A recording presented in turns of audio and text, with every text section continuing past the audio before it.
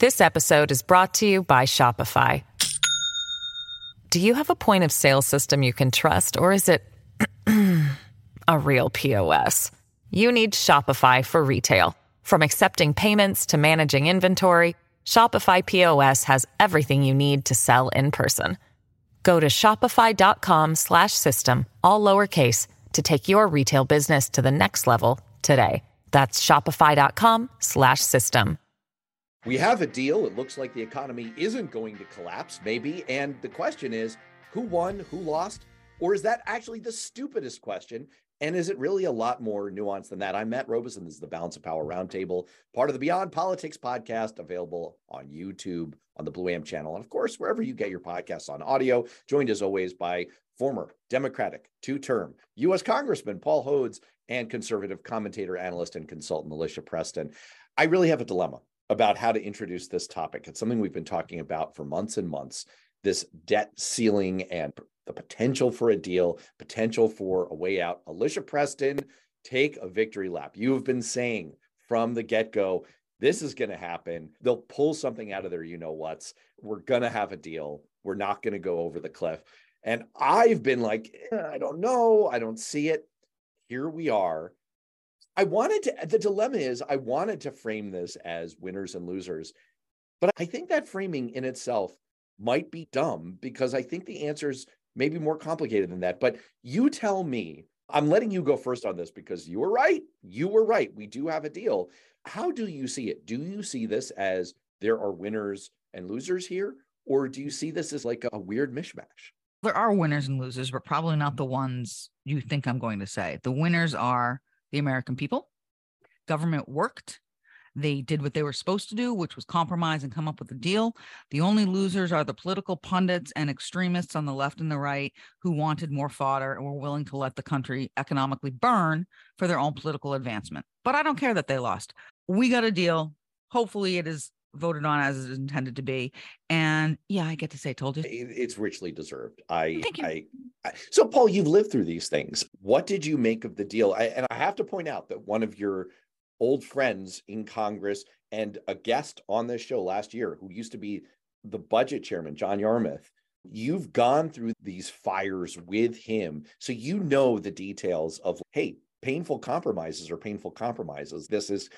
But you have a partisan hat here of you didn't believe there should be any compromising at all because we shouldn't be negotiating over the full faith and credit of the United States. What was your reaction to this deal? It's still a little bit of wait and see because I want to make sure that they can actually get this deal past the few whack jobs who are in control of Congress on the Rules Committee and then in the Republican caucus. But let's assume, as they say, for the sake of argument, that the deal actually passes. If so, kudos to the compromisers for getting a deal and avoiding catastrophic economic failure of the world economy. That's really good. My mother will be much happier, even though she sold some bonds and moved into cash as a prudent move, because I gave it a 50-50 chance of success. And I'm still a little bit skeptical as to whether or not the terrorists on the right, as they say, are gonna kibosh the deal. But let's assume it happens. So everybody won and everybody lost. I agree with Alicia that, yes, good for the U.S., good for the world that we have a deal. For the president, who said he wouldn't negotiate, the U.S. doesn't negotiate with terrorists, and I don't negotiate on this, he negotiated.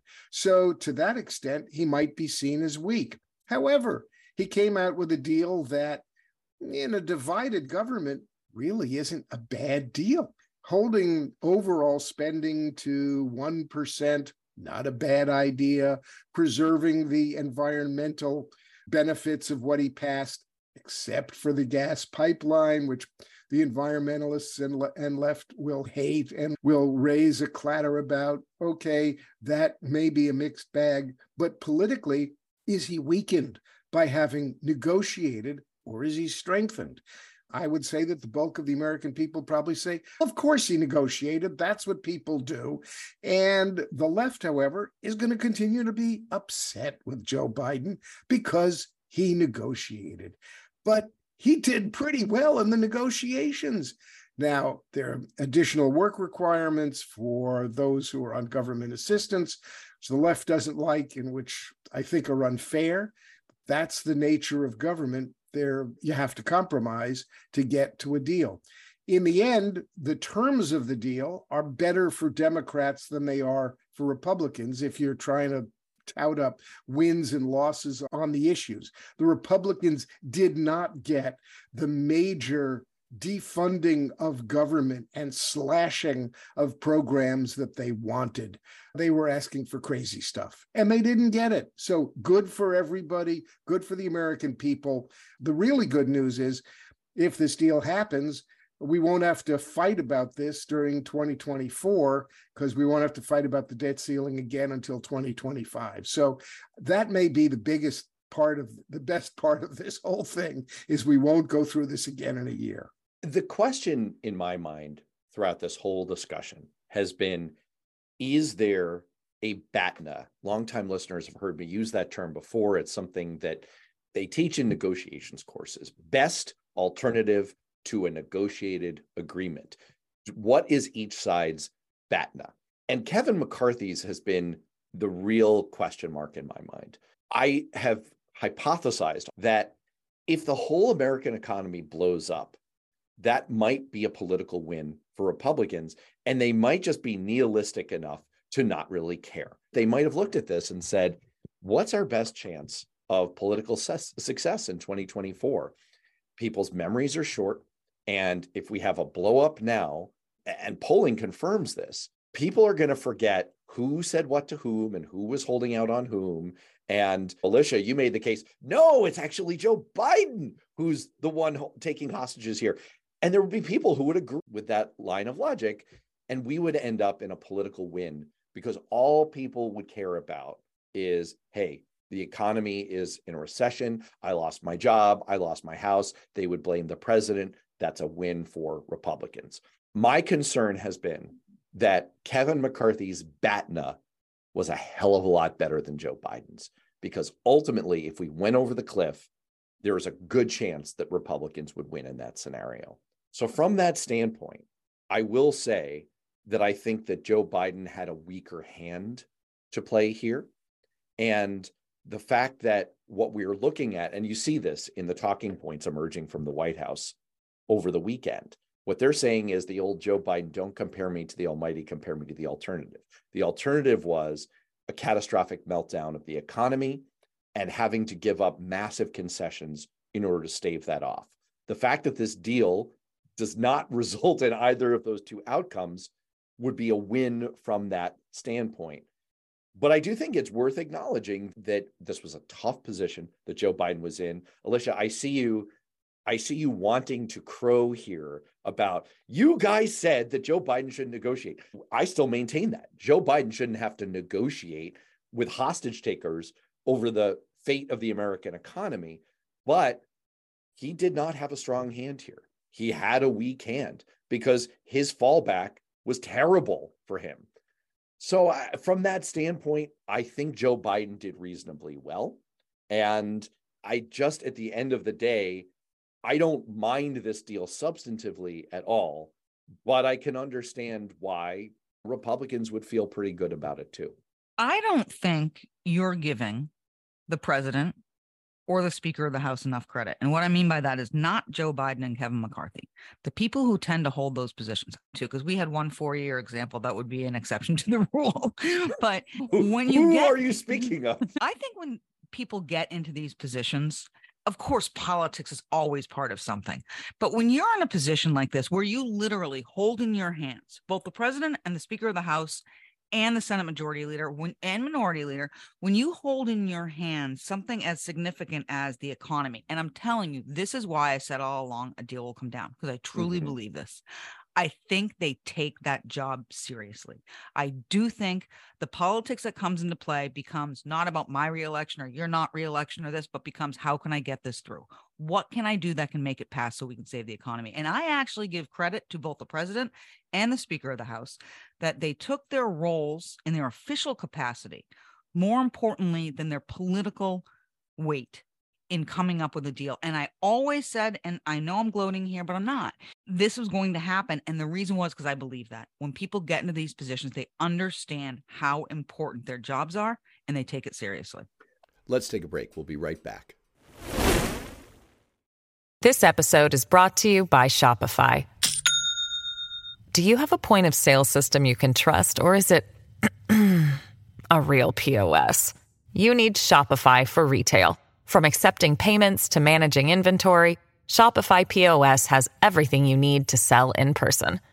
Go to shopify.com/system, all lowercase, to take your retail business to the next level today. That's shopify.com/system. Matt, you said earlier on that I had been through a number of these brinksmanship kinds of things in Congress. And really, assuming Alicia is correct, that the jobs they had to do and that their positions vis-a-vis the American people and our economy ultimately is what governed their actions. Much of the discussion they had was not about the deal points.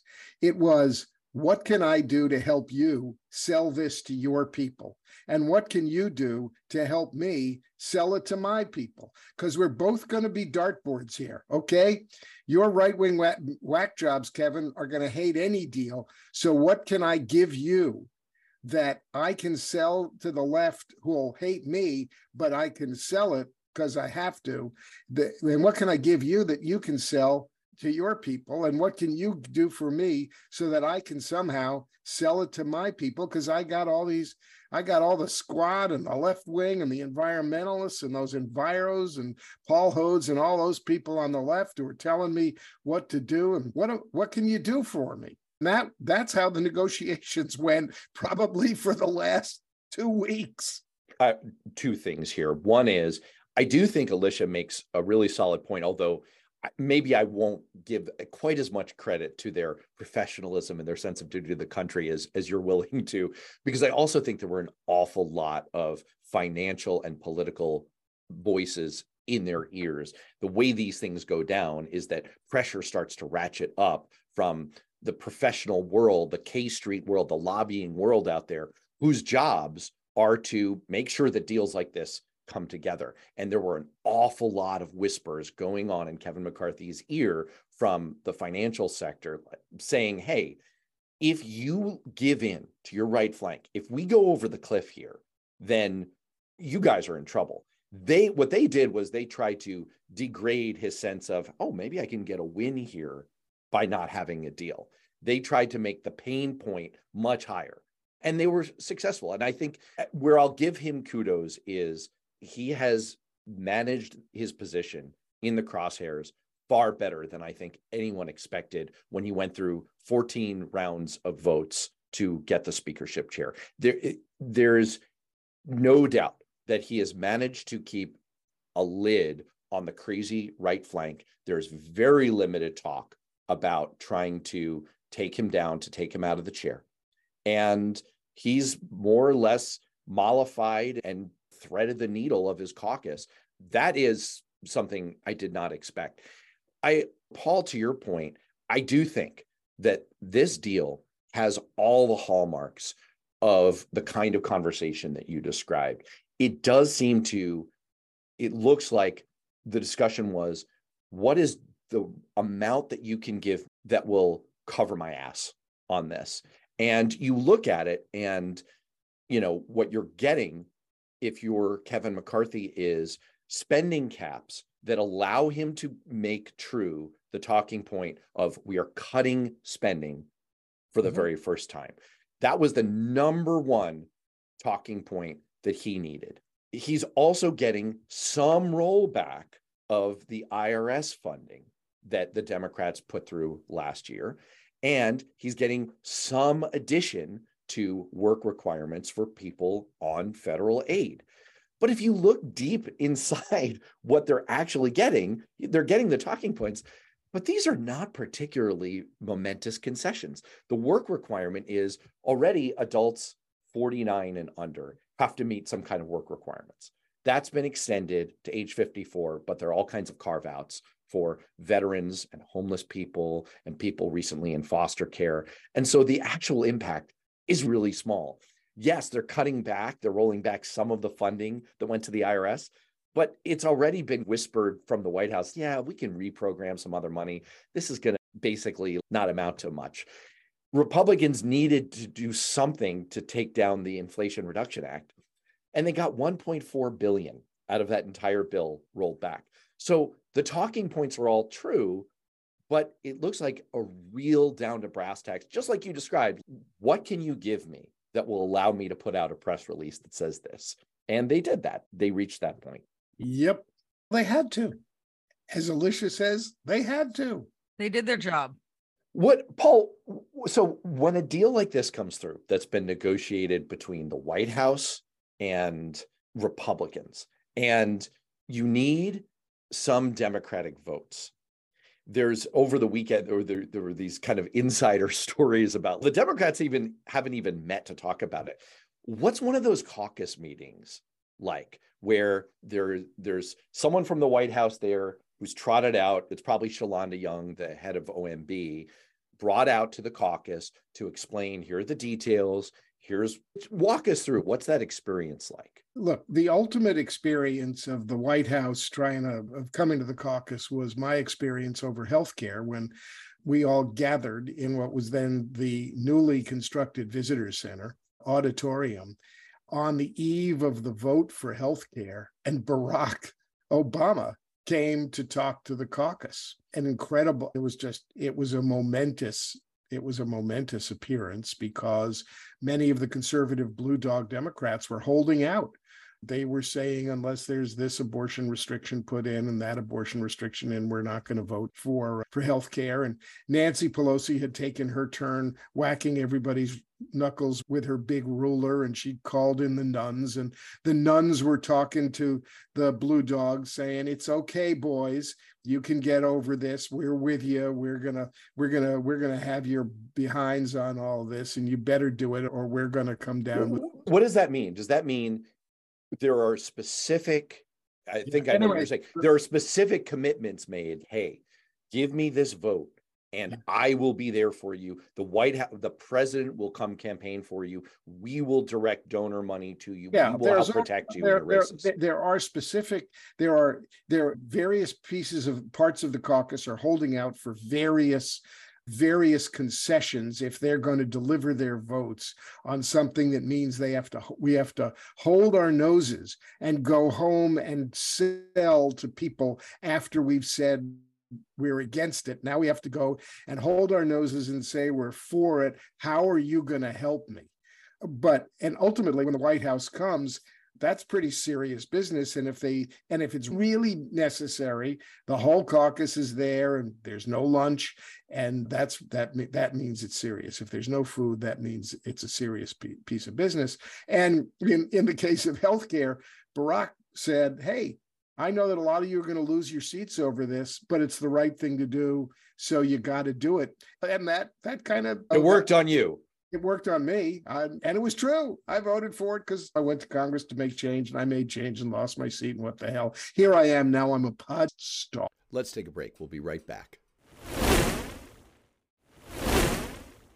Isn't this more fun, though? Oh, yeah. This Congress thing? This is a lot more fun than the whole Congress thing. But the White House has to figure out how to bring the various reluctant people and segments of the caucus along. And they may say, whatever those arguments are that Matt advanced, plus here's what we're going to do in particular for you. You've got a tough, and it can come down to individual votes where you say, look, I know this is what you're facing in your district. Here's what we're going to do for you. And my problem was I was never a tough enough politician. I hadn't been there long enough to understand how to hold out for shit that I wanted. So I just went along with it, doing what's right for me. What did I know? Shame. What shame. Shameful. Babe in the woods you were. Holding out for doing what's right instead of waiting for somebody to buy me off with something. But that's what's going on. And I bet that for Kevin McCarthy, it's a tougher.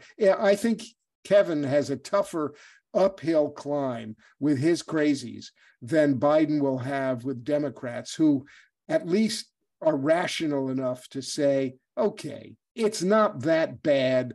We'll go home. Yes, the lefties and enviros are going to be crawling up our bottoms, but we'll be able to deal with it because the overall impact really isn't that bad. The question that's going to happen is how many votes? The quiet discussion will be between Hakeem Jeffries and Kevin McCarthy.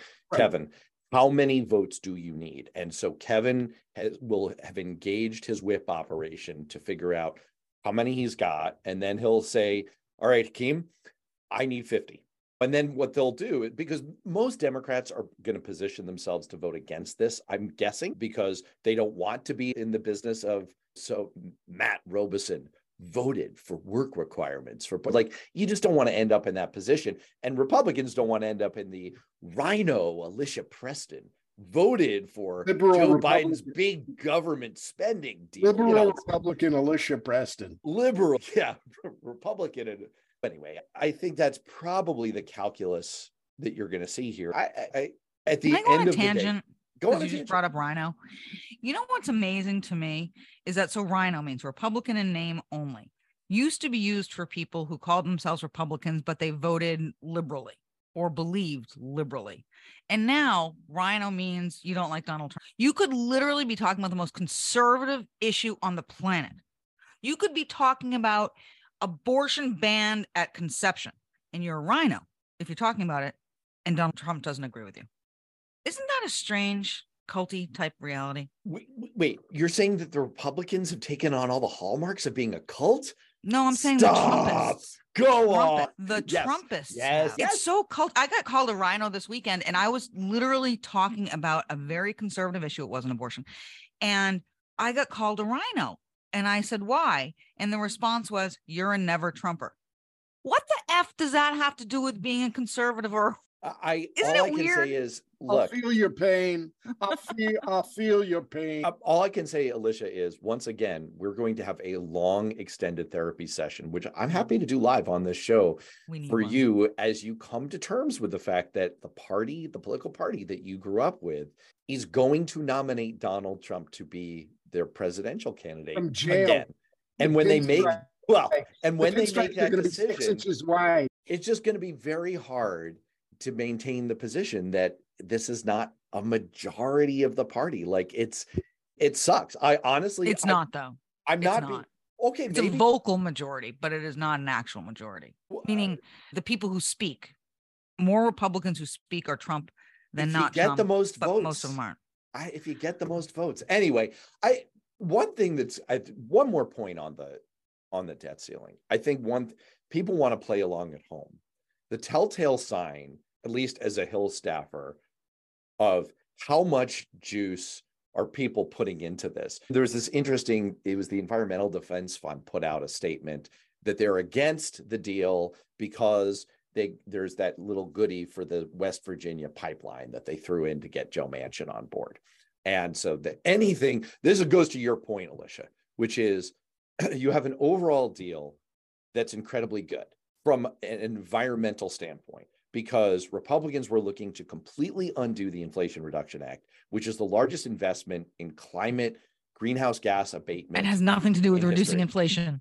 Whatever. The party of Clear Skies Act and Healthy Forests Act under George W. Bush. The Inflation Reduction Act has nothing to do with reducing inflation. Whatever. Okay. It reduced the budget by $330 billion, dude. Whatever. I gotta say, inflation has been coming down. But anyway, that's a side point.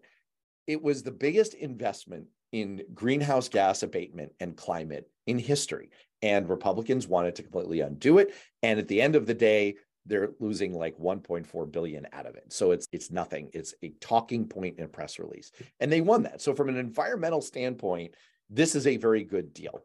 And yet they're coming out against it. So Alicia, you were talking about being a Rhino.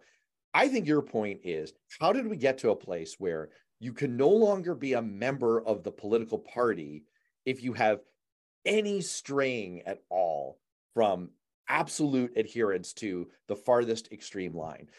And my point is, a telltale sign on things like this is, are they really putting their back into it? I think Environmental Defense is putting out a statement because they have to do that for their donor base. They can't be for a deal that approves this pipeline. But I think they know what time it is deep down. I don't expect much effort at all behind like any kind of a lobbying effort to oppose this. I think that the groups are going to put out their statements and they're going to pack it up and go home. Everyone wants the deal to go through. And the adults in the room are going to stay in charge. Any disagreement? No, I don't disagree. I think it wouldn't have been announced if they didn't have the numbers. Hey, before we get out of here, it is historic. We should just talk for just a minute about the fact that the Attorney General of Texas, Ken Paxton, has been impeached. There's a trial set for August 28th. He made his name, I guess, political junkies will recognize that name. He made his name by suing the Obama administration over and over again as PR stunts, and also for being incredibly corrupt and trying to steer all kinds of money to a friend of his. And he was already under federal indictment and he somehow has managed to skate along. Alicia, I got to ask you, because we're talking about the Trump takeover of the Republican Party, what happened? Like, how did all of a sudden all these Republicans in Texas wake up, find Jesus and say, you know what? We really shouldn't have a corrupt criminal as the Attorney General of the state of Texas. But what happened? How did Republicans turn on him? Because at the end of the day, and I hope I'm never wrong about the statement I'm going to make. Oh, I'm looking forward to this. At the end of the day, government works, right? You guys have made fun of me a few times when I said things like, at the end of the day, people take the jobs, they do it right. It's true in the debt ceiling. It's true when Mike Pence refused to cave to political pressure on January 6th. There are steps along the way that at the end of the day, even under the utmost of political pressure, government will almost always work in moments of most importance. And that's what happened here. Look, this guy's corrupt. This guy took bribes. He used government funds to hide an extramarital affair or something to that nature. Trump came out and supported him. Ted Cruz came out and supported him because he's a big Trumper. He was the head of something in 2020. Lawyers for Trump. Or you can grab them by the once and then nobody cares about it. And that's all he did. And this guy was a huge Trump supporter. Trump came out and a Republican-led Texas legislative body said they don't care about Trump's support. They don't care about Ted Cruz's support. They don't care about that. The guy's corrupt. He's going to be impeached. Government works. It usually at the end of the day, even through pain, at the end of the day, it works. This is a rhino speaking. I don't want to listen to any of that guff from somebody who's not really a Republican. The Texans, you ought to be coming down hard on them Texans because they've lost their way. There's nothing wrong with what Ken Paxton did. So there are 22 counts of corruption. It's all a put-up job by liberal Republicans who've lost their way. They're not true Trumpers. They're out of the cult. We're throwing them out. They all ought to be impeached. I'm looking forward to editing out the last minute of this podcast anyway. Hey, you can't. It's gold. It's gold. The world's turned upside down. It's gold. Paula, I'm Matt. We'll see you next time.